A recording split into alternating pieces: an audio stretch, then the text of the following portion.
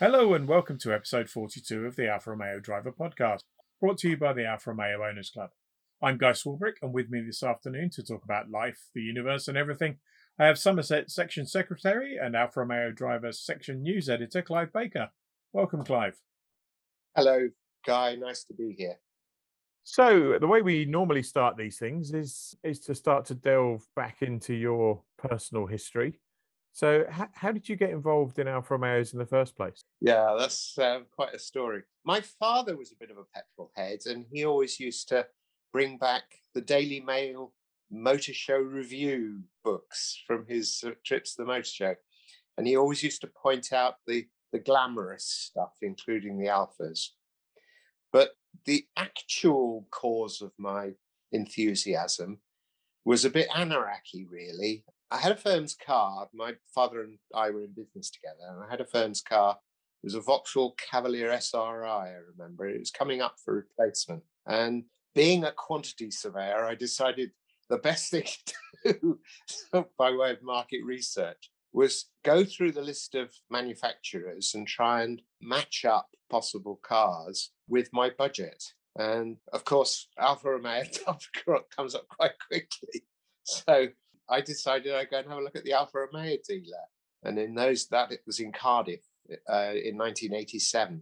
And I got there. And it was also a Daihatsu dealer. There were squillions of Daihatsus at the front. And right at the back was a 75 2.5 litre V6. That was the first iteration of the 75 when they had the 1.8 and the 2.5. Yeah.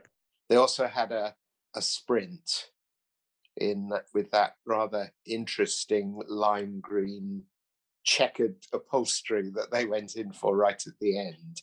But the 75 was sideways on. So I saw it in profile as I walked up to it. It was a black one. And goodness me, I remember it to this day. I was absolutely, totally blown away with this thing. And they were obviously desperate to shift them because the dealer lent me a 1.8 for the weekend. It had a body kit on it. And I just absolutely loved it. The handling was just a delight after the Vauxhall. Well, I wasn't quite ready to commit at that point.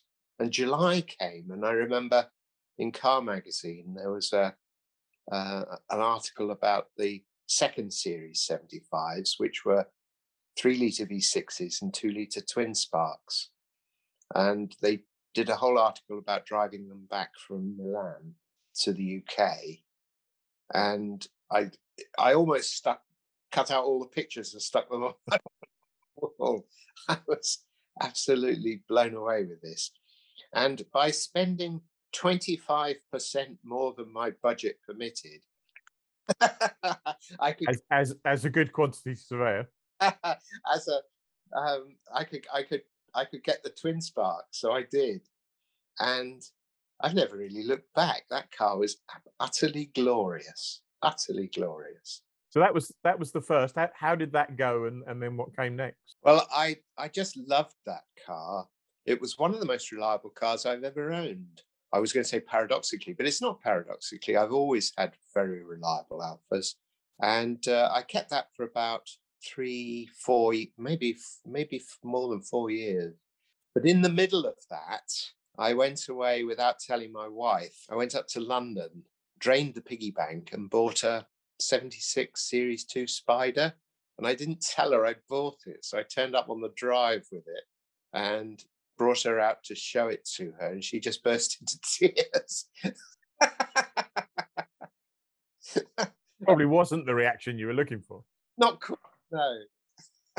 I remember later on going out to a petrol station and discovering one of those Burago Monzas, about 18th scale, something like that. Yeah. Took that home as well, and I said to her as I walked in the kitchen door, I bought another Alfa. And she burst into it was it took a bit of living down that, but eventually, like everybody does, she fell in love with the Spider, and I've still got it. It's what's that? That's 36 something like 30 plus years ago. Yeah, 30 years I've had it now. They'll probably bury me in that. Have you still got the Burago Monza? Yes. Then I traded the 75 in for a 3-litre V6 version, a Quadrifoglio Verdi. And I loved that car for its straight line performance, but it wasn't such a good handling car as the Twin Spark. A bit heavy at the front, but I adored that. Absolutely adored it. It wasn't the Zender body kit one. It was just an ordinary one. And in fact, a friend of mine, who is now the parts manager at Alphaholics, Jim Spackman, he road tested that red 3-litre V6 before I bought it, because it was a demonstrator. Well, after I bought it, he said, "You'll regret that." I took that up to me, which was a bit of a laugh, but I very much loved that car. And eventually that had to go because of an increasing family size. And I'd arranged to trade it in for a Renault Espace. Lovely. And a V6, I hope. Yes, it was the V6. Yes, which was lovely. But I'll never forgive the salesman, because when I took it in for him to value, he sort of spent all his time sucking his teeth and saying how little anybody wanted these cars and how useless they were, and that it wasn't worth anything, and gave me a ludicrously low offer, which after a bit of haggling, I managed to get up a bit. But when the time came to trade the car and go and collect the Espace, I turned up and he rubbed his hands together with glee. It was a Friday, I remember. And he said, "Oh, great," he said, "I can have this for the weekend. I'm really looking welly." And I thought, "You bar steward." Don't give me any money for it, but would love to drive. Yeah. At that point, I guess you've just got the Spider and the Espace. Did you ever go back to an Alfa daily driver, or is it? Oh yes, I had a very hectic business life at that point, mid 90s to about 2010, and I didn't have a daily driver Alfa at that point. But eventually, I decided that was quite enough of that, and I got a really sensible Alfa daily driver. I bought a 147 GTA. Been there, done that. As a daily driver. It was just stunning. I just loved it to bits. But I still got it actually, but as a daily driver, it really hacked it. So I bought myself a series of 156s, sport wagons, which were ideal as daily drivers, except that Leslie, my partner's Ford Focus is hatchback, used to have a bigger loading area than the sport wagon, which she wasn't as pretty though. But no, it wasn't as pretty. They are such pretty cars, those 156s, but especially the sport wagons. Yeah. In the meantime, I'd acquired an Alfetta, a 78 steel bumpered Alfetta GTV, and a mid-60s Giulia 1300 Ti, both of which I also still have. But I've got to do something sensible. I it's my nerves won't stand it. So that initial quantity surveyor rational decision to buy a 75 has kind of got a little out of hand. Little, you could say that. Yeah, I have never been sensible about cars since. It's always just been delightful to own Alphas. And how did you get involved in the club? Well, I wrote a letter shortly after I bought 75 to Twin Spark. I wrote a letter to the club secretary, who in those days was Mike Lindsay, saying that I had bought this car which was giving me wonders and sleepless nights, and I used to look at myself in shop windows as I drove past and drive down high streets in slightly too low a gear and all that sort of thing. And I remember he sent me that picture, the Alpha virus picture back. Yep. that it is a bit of a meme and an application form to join the permanently insane. And I joined, that must have been about 1989. I joined. I remember I took it to the 80th anniversary celebrations at Badminton House in 1990. And that was it just blew me away. I had to go out and buy all the history books and read up on the subject. And then a friend of mine and I started up a South Wales section of the Owners Club. Mario Canale, who's still got Alphas, he was the secretary and I was the general dog's body. And that's a tricky section to get going, that one, because geographically it's a very peculiar shape. It's very long and thin. You can't do anything with North Wales because there's a mountain range in between the two. Yeah. Gary Fisher in Devon tells me he has the same problem with Devon. There's South Devon and there's North Devon, and it's difficult to join the two together. But so I then moved to Kent for business and attended the Kent and East Sussex section, where I made loads and loads of friends, but never did anything useful because Jeff Cabey was so competently running the show down there, still is. And then eventually I retired to Somerset, and hey presto, they said, "Oh, just as well you've turned up. We need a secretary." So I've been kind of dabbling. When I was in the South Wales area living, I used to go to the West Alfa days that Les Lufty used to organise back in the 90s, and he often held them down in the West Country here. Cricket St Thomas, I remember, was a favourite.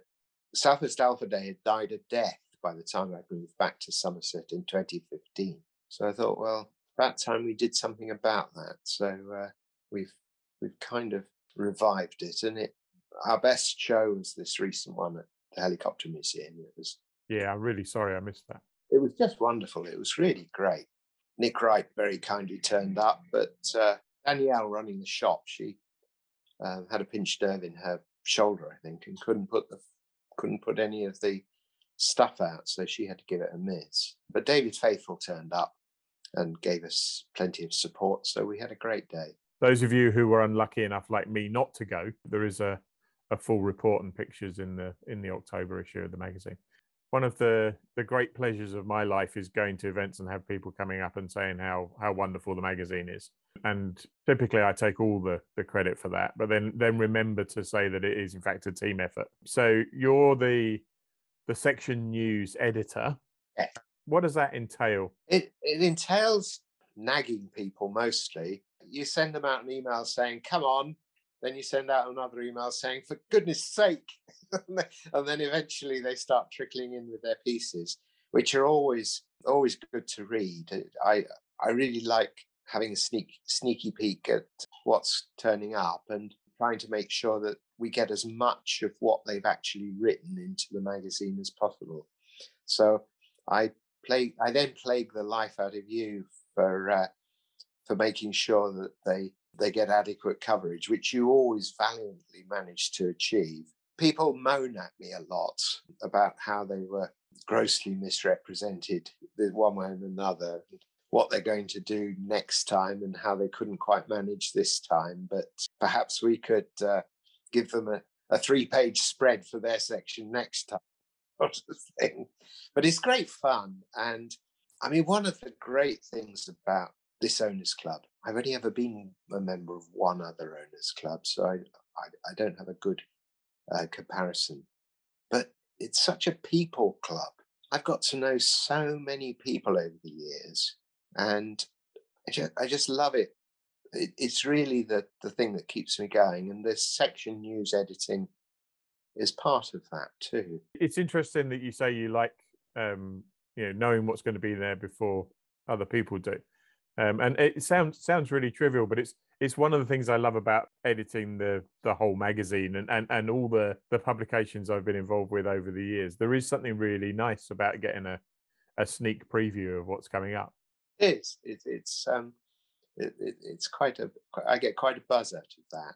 The other thing I'd say about the sections is, given the year and a half we've all had, the enthusiasm and the continued delivery of section news, when it would have been very easy just to say, oh, we've not done anything, COVID this, COVID that, nothing's happened. But to have people enthusiastically writing reports of the Zoom meetings they'd had, and was just really great. I was expecting a great big zero to flop into my inbox when I asked the first question after lockdown had been running for a bit, and I was just totally amazed at the volume of stuff that just kept coming. In fact, one of the worst performers of the whole time was Somerset section. I did, because I had a few health issues during that period, we did rather flop out a bit, but so I've got nobody to blame but myself for that. But I haven't had too many moans and groans. So I think each section seems to have done what it wanted to do as a group of like-minded people. And some have done loads and loads and loads. John Griffiths' section always does loads of stuff. And some haven't done anything very much. But as soon as lockdown finished, they all just picked up as if nothing had happened. Yeah.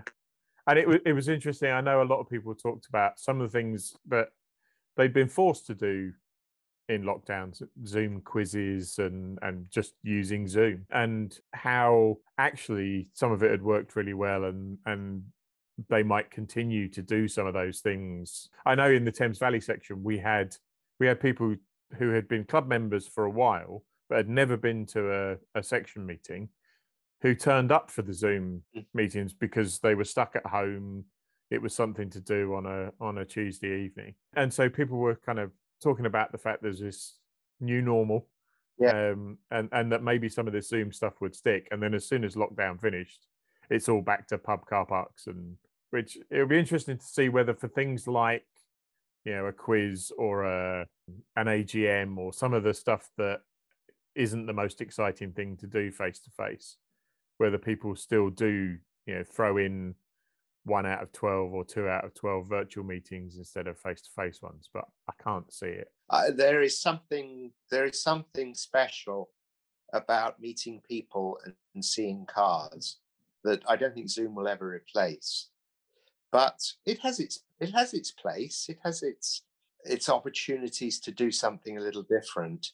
So I guess there will be times when there is something to be done. If somebody wants to do a presentation, the Pirelli guys, for example, did stuff where it's just not practical for everybody to rush around the country all the time. And it was great for me. I mean, I managed to meet more people from more sections during lockdown than I had in the previous 2 years as editor, just from doing the presentations and visiting lots of section Zoom meetings. So it was good for me. Yeah, and I think it has its place. But it was interesting when we had our first section meeting, our first live section meeting,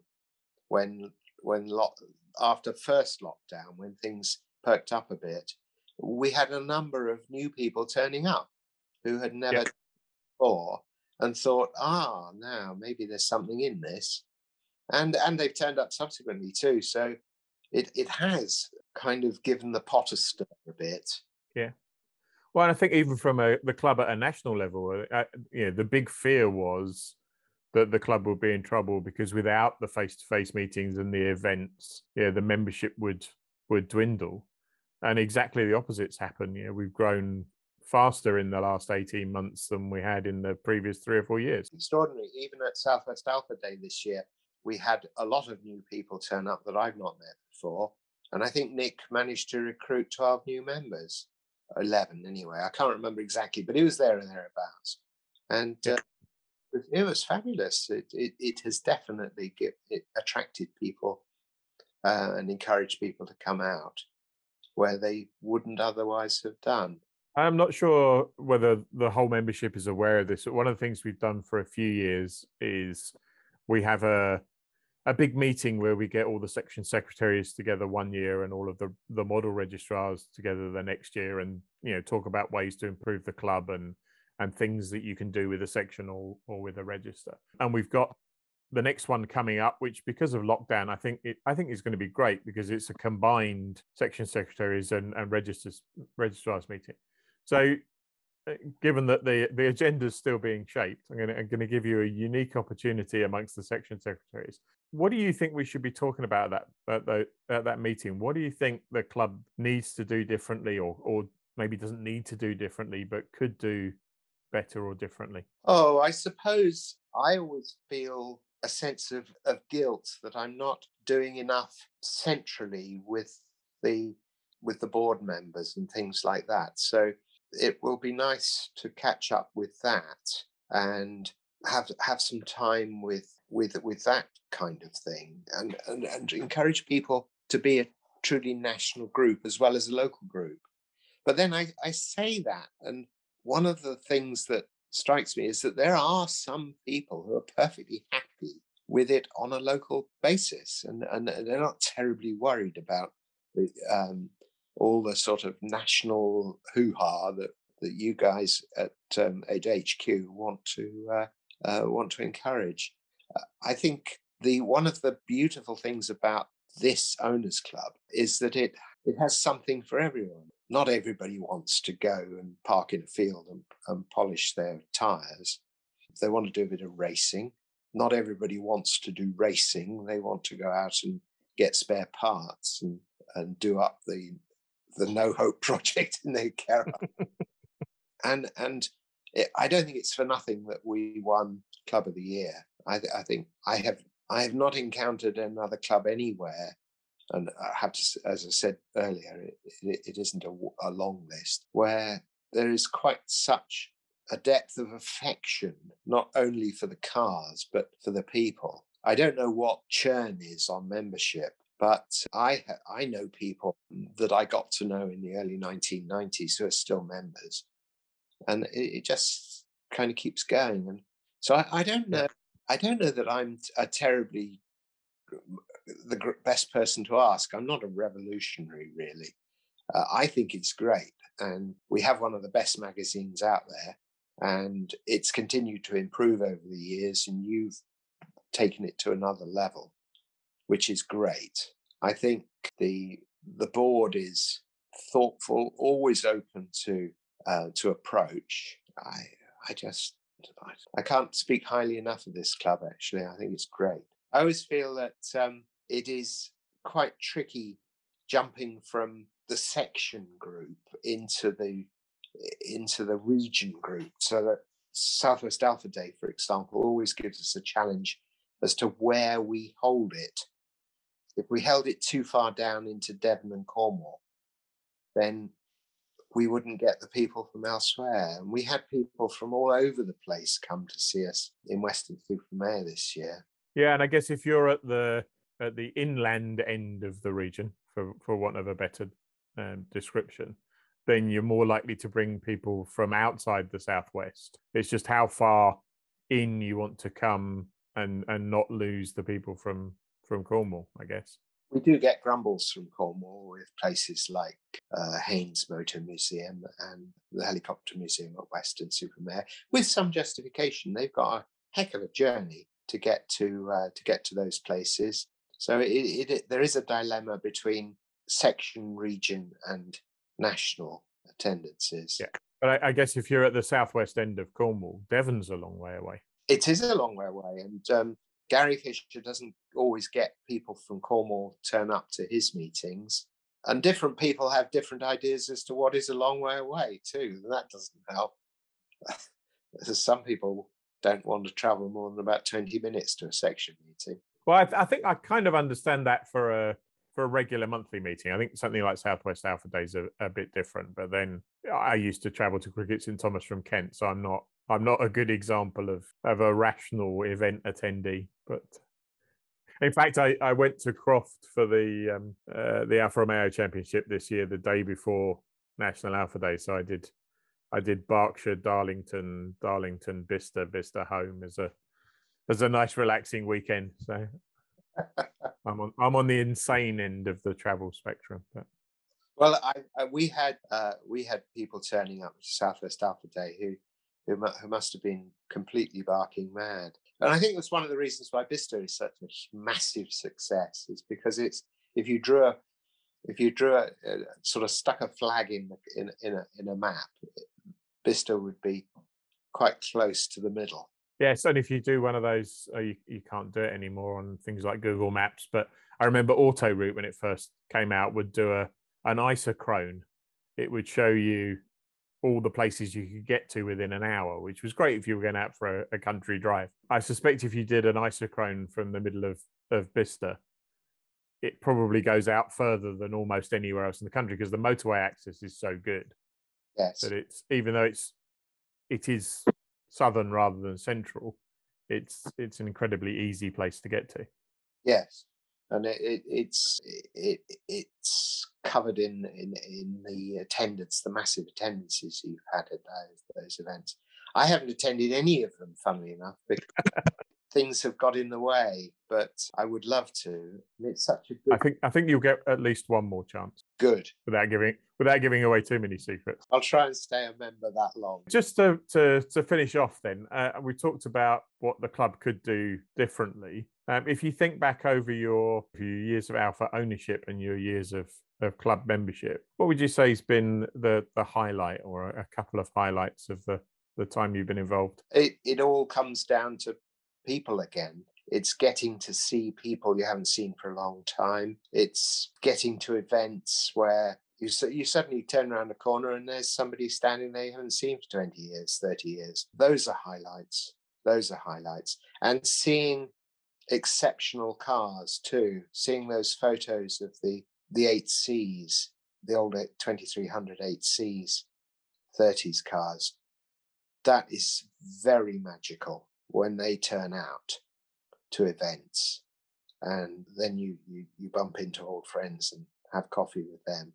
That's what makes the club magical. Yeah, I agree. I when I joined as a youngish Alfa Sud Sprint owner, I don't think I ever imagined that I would get a tingle down my spine when I saw a pre-war 8C. But as you said earlier, once you get into the history and understand where the mark came from and what the racing team was achieving in the 20s and 30s, it's incredible. You don't forget that, and it always upsets me that there is this dilemma in Alfa Romeo ownership, in that you constantly wanted to start producing cars in large numbers that people rush out and buy in large numbers, but at the same time we are a very exclusive group of people and group of cars, and who knows where the best goes. I ever since I bought my first Alfa in 1987,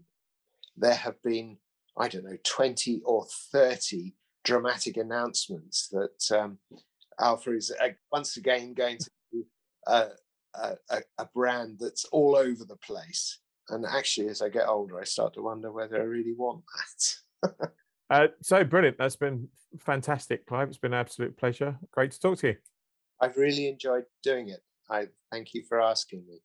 Well, that's all we have time for. We'll be back in 2 weeks' time when we'll have a very special guest, legendary pre-war Alfa restoration specialist Jim Stokes.